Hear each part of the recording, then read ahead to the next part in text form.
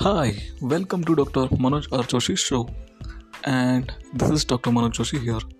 Well, in this podcast, today we're gonna talk about how your beliefs shape you. It's all about the game of your beliefs that decide whether you're gonna progress well or not in future, right? And your current beliefs are the results of your past programming or conditioning, and that is always impacted by your parents, your family, and your teachers, your friends, and so on, right? Your relatives, family members, and so on. So, especially these are the factors which influence your beliefs, and that's how you have developed your current beliefs.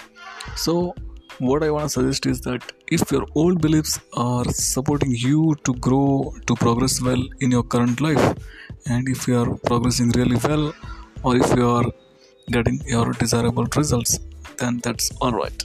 Otherwise, you need to check out and you need to change those old beliefs with newer one so that you can enhance your growth, your success, your achievement and your contribution towards the world, because that's really important. That's why it's always important to check out your beliefs, and accordingly you will get desired success. Because for the most of the people, they have limited beliefs.